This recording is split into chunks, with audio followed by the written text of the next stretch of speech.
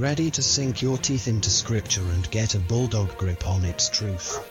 Let's gnaw on some doctrine and get bulldogmatic. Here is your host.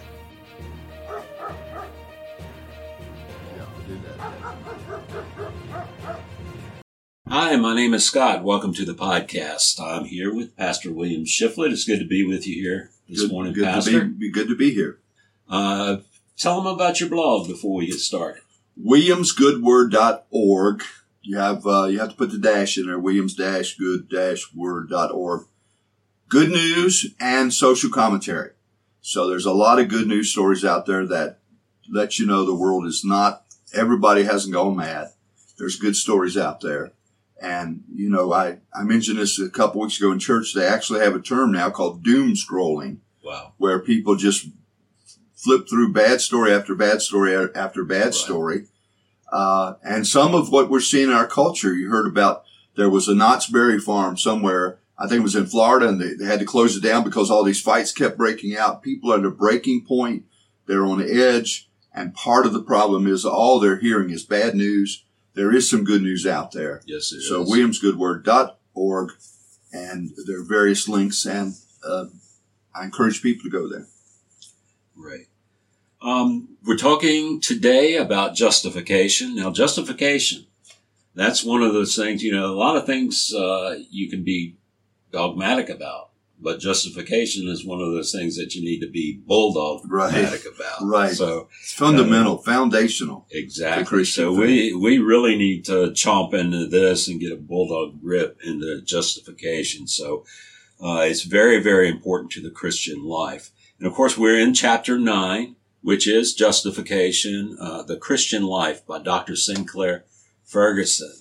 And Dr. Ferguson starts off by saying probably more trouble is caused in the Christian life by an inadequate or mistaken view of this doctrine than any other.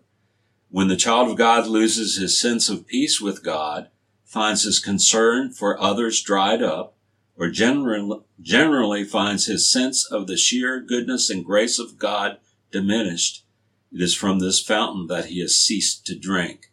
Conversely, if we can gain a solid grounding here, we have the foundation for a life of peace and joy. So a life of peace and joy, that sounds pretty good. That does. But does a Christian's life, in a Christian's life, does peace and joy come from our circumstances? No, because circumstances change. Mm-hmm. You have good ones, you have bad ones. All of us know that. One of the worst mistakes any of us make is to assume that the way it is right now is the way it's always going to be, whether good or bad. Right. Even if it's bad, we can think, okay, this is just the way it's going to be. If it's good, you can think, I made it, I've arrived now, and everything's sweet. And then boom, next week or next month or tomorrow, something happens that upsets your apple cart. Right. And we're seeing that again I was talking to my wife yesterday about the 2008 housing bubble and the collapse there and all the finance and everybody's equity was gone and et cetera. And we got through that and we paid down our debt and we refinanced our note and we got a better interest rate. And we thought, okay, now the rest of the way we're 3 years later now, here we are, 9% inflation. So that's where our joy has to come from something beyond our circumstances. Right. And the Christian has the hope that there's joy and peace in Christ. We're being made right with God. Exactly. So we can have joy and peace through this time of turmoil and trouble that we go through in life, as well as a time of joy. Right. We should have, and we always want to make that distinction between happiness and joy. Right. Happiness depends on your circumstances. Joy is a fruit of the Spirit. And so Christians, above all people, should have joy, even when they don't have any reason to be happy. Mm-hmm. Well, Dr. Ferguson goes on. He says, what is justification? That's a good question. He says, in Scripture, the word for justify and justification convey the idea of being righteous or being in a right relationship. Then he goes on to compare it with Greek philosophy, in which righteousness meant conformity to the accepted ethical norms of a society in general. In our society, if you were to ask people on the street what righteousness means, what kind of answers do you think you would get? I'm not sure. Well, it would depend on the person's age, because I'm not sure that younger generations have even heard that. Mm-hmm. They've heard words like injustice, justice, moral, immoral, right, wrong, good, evil. But I don't know that younger generations would know what righteousness conveyed. We live in a culture where even many Christians are biblically illiterate, and sad, but true. So to have a younger person even know what righteousness was or meant would be, I don't think you would get an answer regarding the definition of righteousness. You would probably get an answer relating to some kind of value system that they have, mm-hmm. which we would argue that righteousness is a value that we should cling to. But the way that that's described about the ancient cultures, the accepted norms, well, we got to realize that righteousness has to go beyond the accepted norms, mm-hmm. because that would mean slave owners were righteous. Right. That was accepted. I mean, right now we're living in a time where everybody's trying to rewrite that information. But the whole world, they blame us in America, but the whole world practiced slavery. Some parts of the world is still slavery. And even like something like Saudi Arabia did not outlaw slavery until 1979. So that was the accepted norm in the ancient world. Nobody blinked at it. This is the way things are. Mm-hmm. So when you say righteousness is an accepted norm, that again doesn't work, because the norms of society are bizarre at times. And they're ever changing. Ever changing. Righteousness of God, it never changes. It never changes. Never changes. And by the way, we don't want to wax too political, but this is a part of the problem right now in our culture, where people are constantly talking about passing a law. They don't understand that in our system, that law can be changed. Mm-hmm. That's the whole thing with the Roe v. Wade debate and the anger and frustration everybody has. The fact of the matter is, it can be changed. Right. And so we need a standard be outside of ourselves, not just this, we're going to pass this law this week, and next week we're going to pass a different law. And when the next president comes along, we're going to pass a different law. We're going to have to settle on a standard of righteousness that is outside of ourselves. Right. And the Christian argues that is found in the Word of God. Exactly. Dr. Ferguson puts it this way. He says, but in Scripture, righteousness is of an altogether higher order. To be righteous in Scripture means to be rightly related to God and to His law. Right. You agree with that? Absolutely. Yeah. He goes on, he says, justification and righteousness are legal terms. And of course, we've talked about this in the past, but it's very, very important to stress how this relates to justification. He says the question is, how is this person related to the law? And in his case, he's in the UK. How is the person related to the authority of the monarch? So he's kind of relating to the justice system where he lives. Now, where we live in the United States, of course. So I would put it this way: the question is, how is this person related to the state or federal law, and how is this person related to the state or federal constitution? Those are the authorities that we have set up in our civil government. But God works things a little bit differently under His, as we'll see. Dr. Ferguson says when the court, and he's talking about our civil court, pronounces its verdict, it declares how the accused now stands in relation to the law, whether they're innocent or guilty.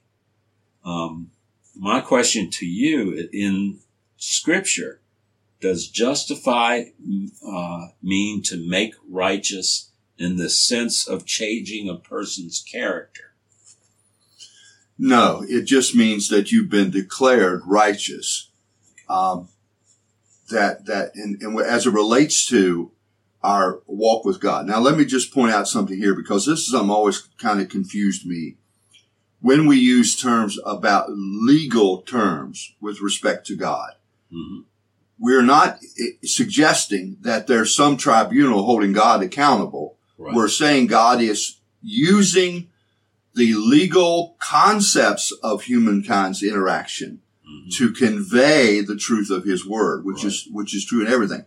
So when we talk about it, it's a legal word. We mean if you go into a court of law and you understand how the court of law works, then you have this this terminology which we would describe as legal. Sometimes you'll hear the word forensic, with respect to our relationship with God. Those are terms that do not apply to God, because God is perfect and cannot do evil. Mm-hmm. It is a term that we find in human interaction about the way law is applied to given situations. Right.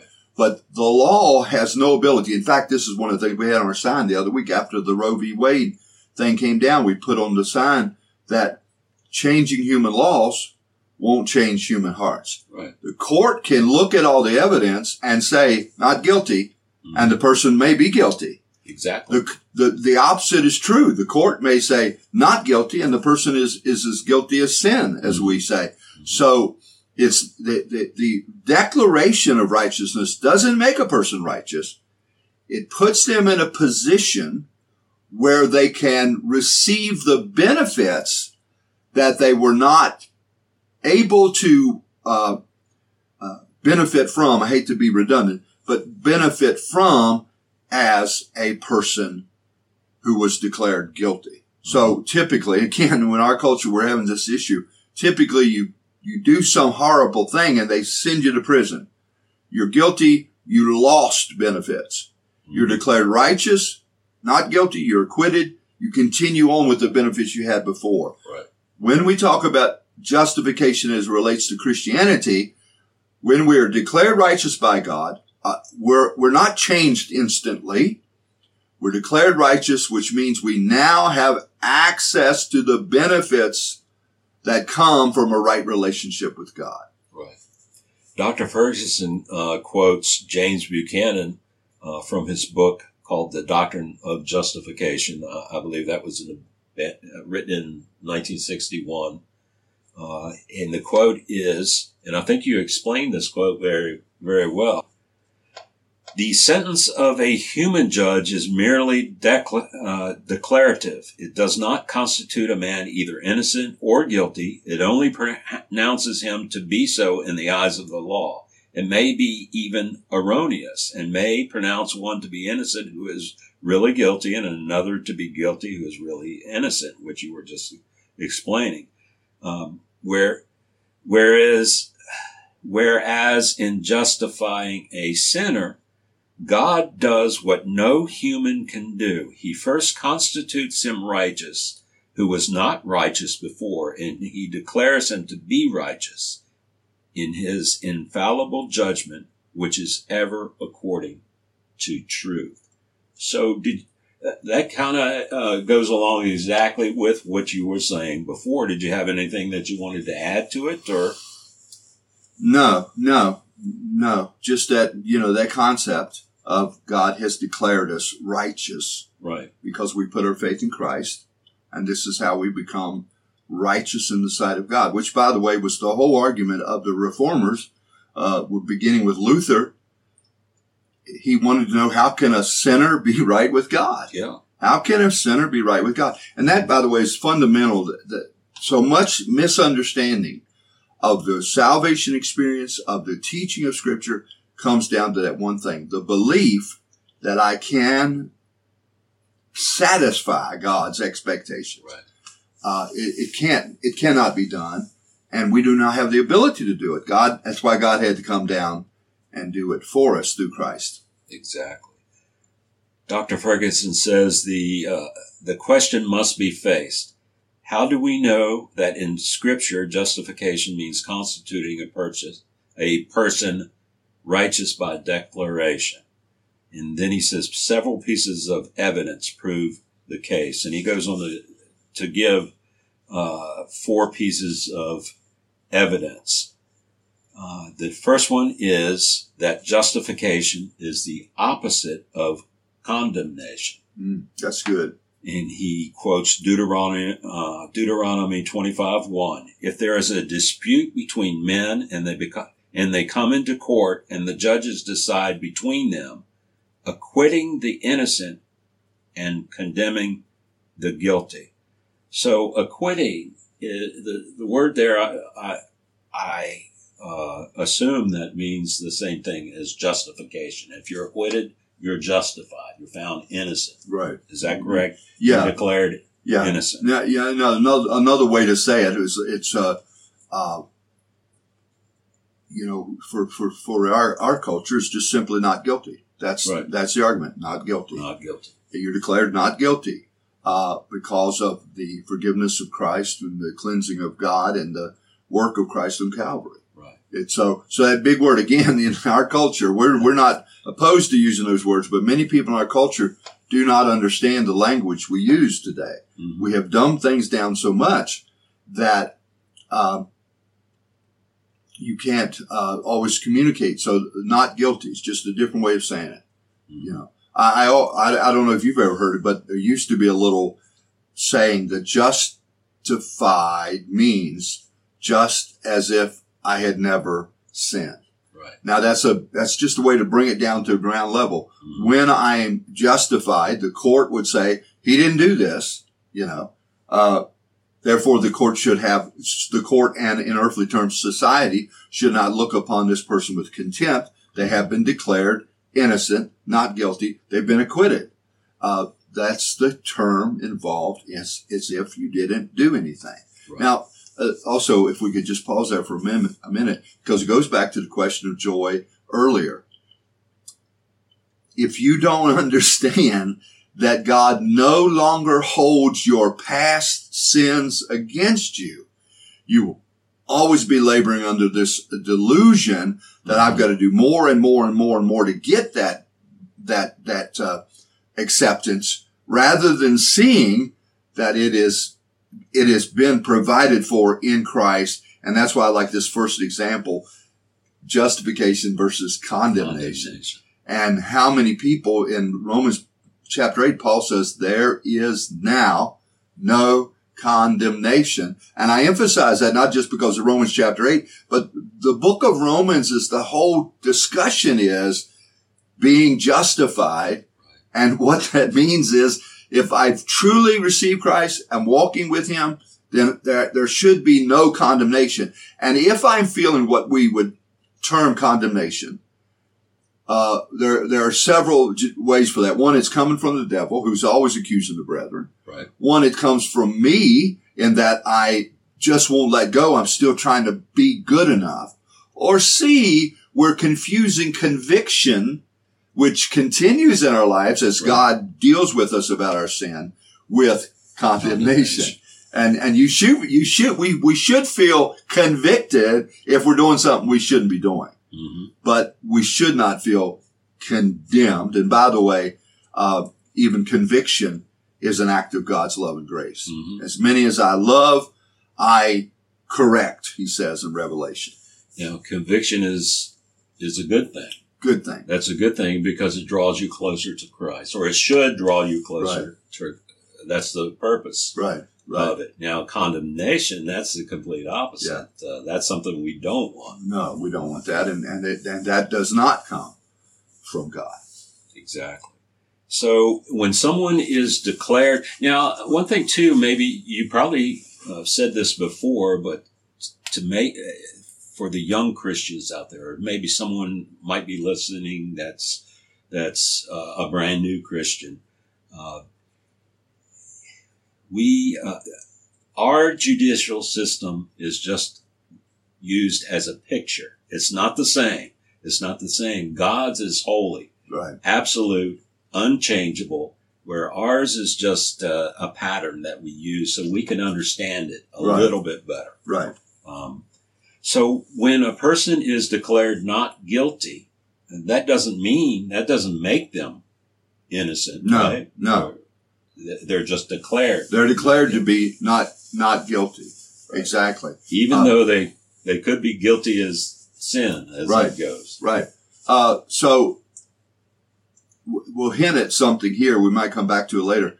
But this is where repentance and forgiveness comes in. Mm-hmm. Because the court might say you're innocent, but you aren't innocent in the sense that you're not sorry for what you did. Now, again, we're talking about an earthly court. The earthly court might say not guilty, and that person cannot, it just goes on without ever having dealing with it, see. Whereas guilty should bring some sense of remorse. And that's where we're going back again to conviction of the Holy Spirit. The Spirit convicts us of our guilt.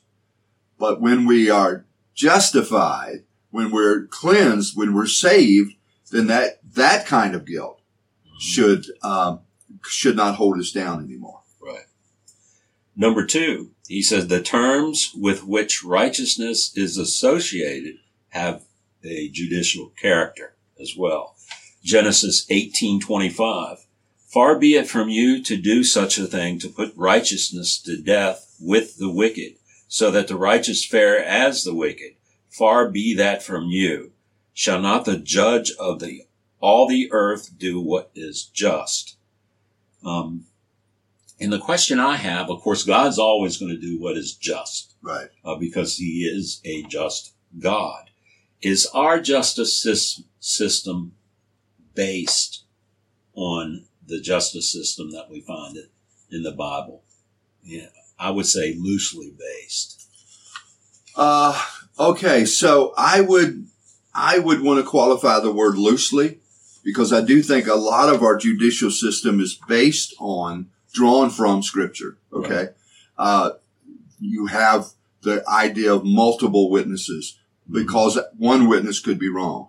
You have warnings about taking bribes. Even in the Old Testament, judges were not to take bribes, right, etc. You had mitigating circumstances. So when you read some of the teachings in Deuteronomy and Leviticus, if 2 men are fighting and they strike a pregnant woman and she loses the baby, there's a punishment.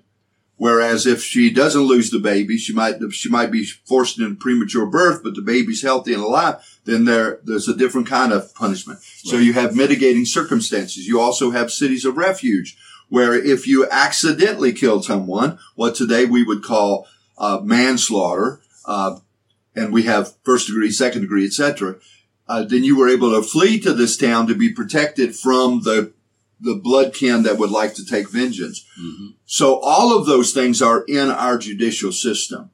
The failure, and where our judicial system fails, is we forget that all the people involved in it are just as broken as everybody else. Right.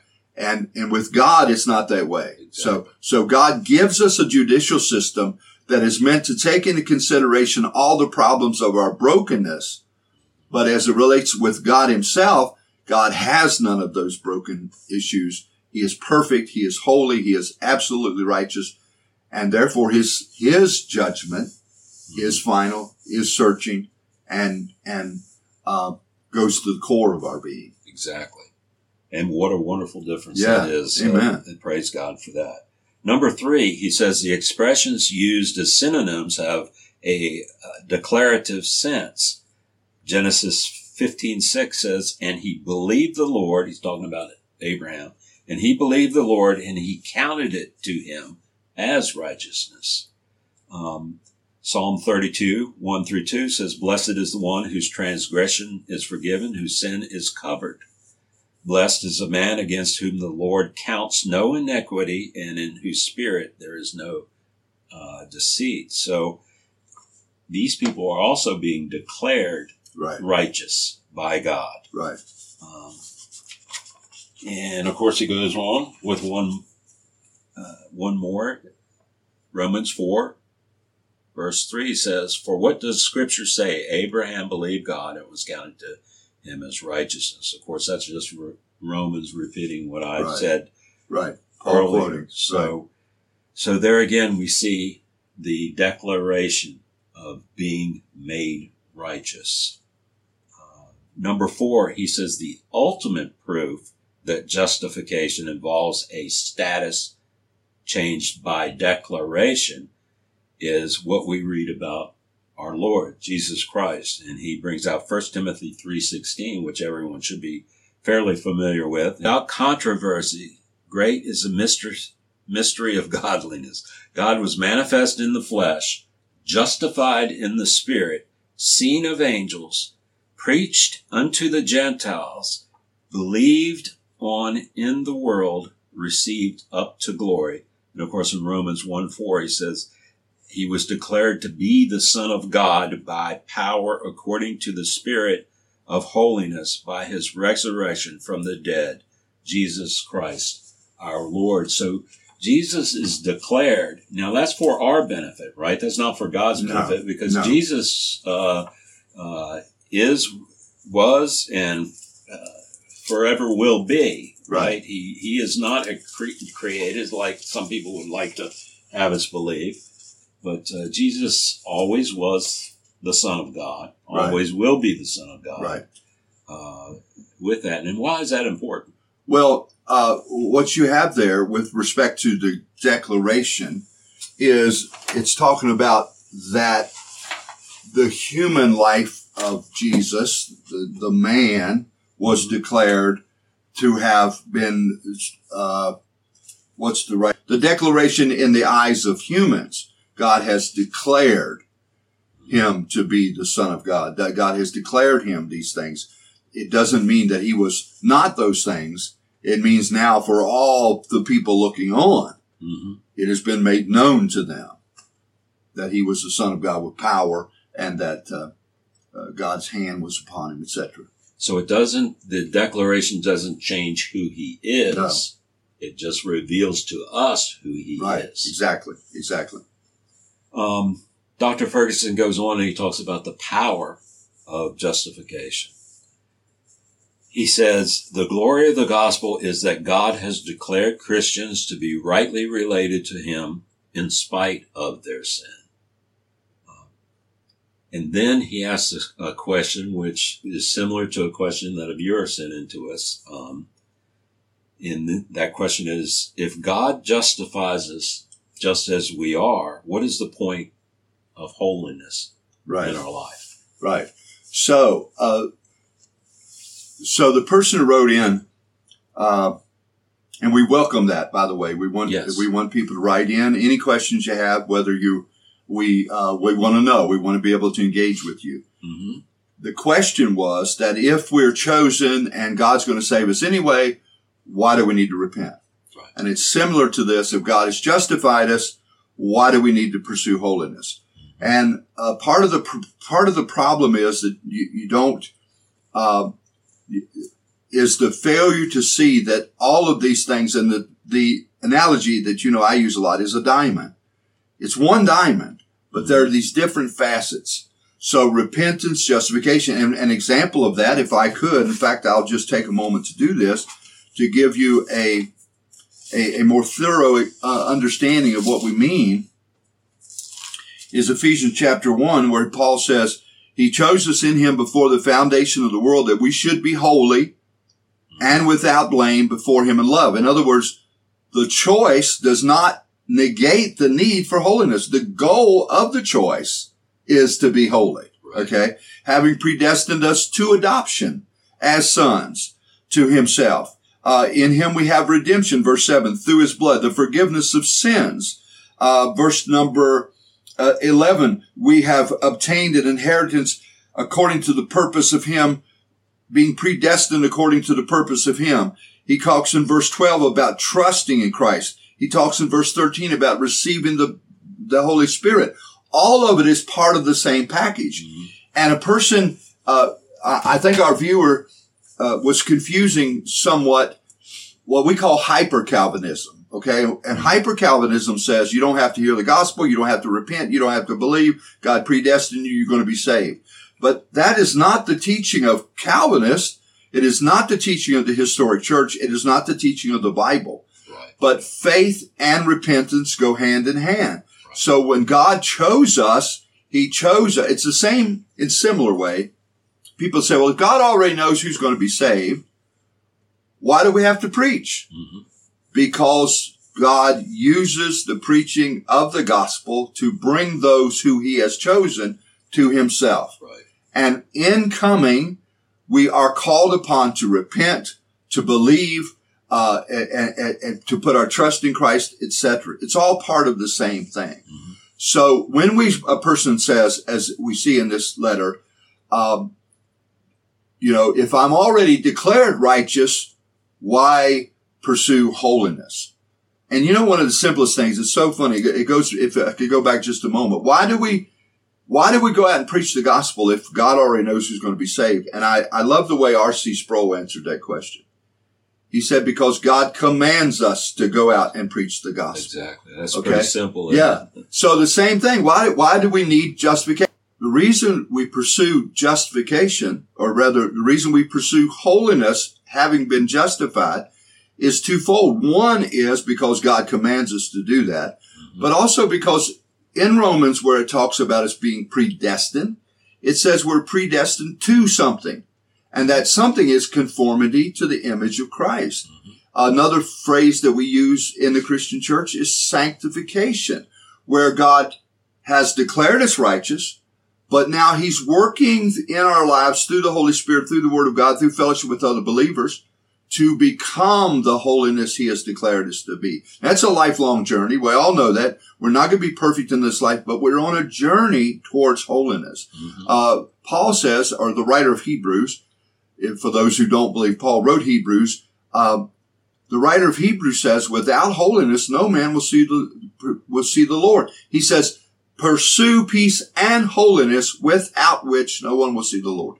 So they're part of the same thing. It's not one or the other.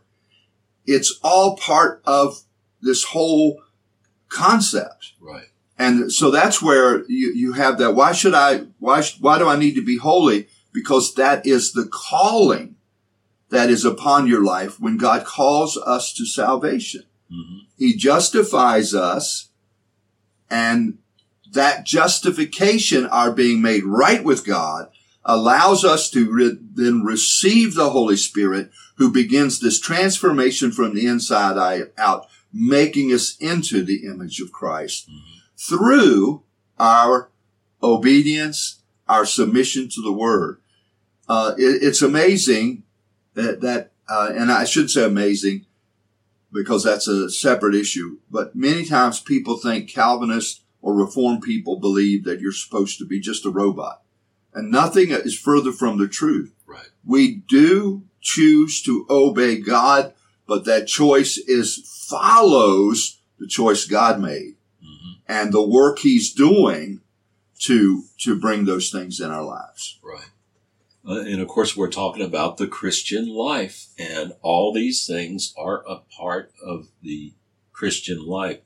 It's not a cafeteria where we go and say, well, give me a little bit of justification and a little bit of faith. And it's not that way. We don't get to choose. All these are a part of it, correct? Right, absolutely. God has already chosen for us. This is a part of it. So we need to learn these doctrines and these teachings because it's a vital part. All of them are a vital part of the Christian They're all life. part of the package. It's not this or that.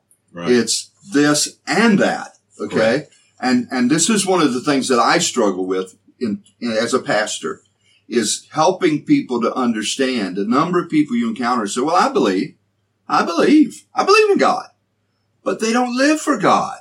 And they don't understand that the two are connected scripturally. Okay. And that I have to, I'm not talking about times of personal struggle. I'm not talking about times of, we have these ebbs and flows in our lives where we're closer to God, more on fire, and other times we're questioning whether we're even saved. I'm not talking about that. I'm talking about the person who has a total disregard for anything God says in his word, yet claims to be a Christian. Right. And the disconnect there is they don't understand that this goes with this, that you cannot have this without that. Okay? You can't. It's not one or, it's both and. And so when the Bible says repent, it does not mean to suggest that that it's a one-time thing. I think we talked about it in the previous episode. We are called to daily repentance because we're daily in some form or another in opposition to God. We have been declared righteous in his sight. He looks on us now as he looks at Christ. But the difference there is Christ is already perfect, always was perfect. We are called to that kind of holiness, that kind of blamelessness. It's not one or the other, it's both and. To be continued. We will continue this conversation in the next episode. And it keeps getting more and more interesting. Be sure to like and share this with your friends, and be sure to subscribe to our channel. Thanks for listening.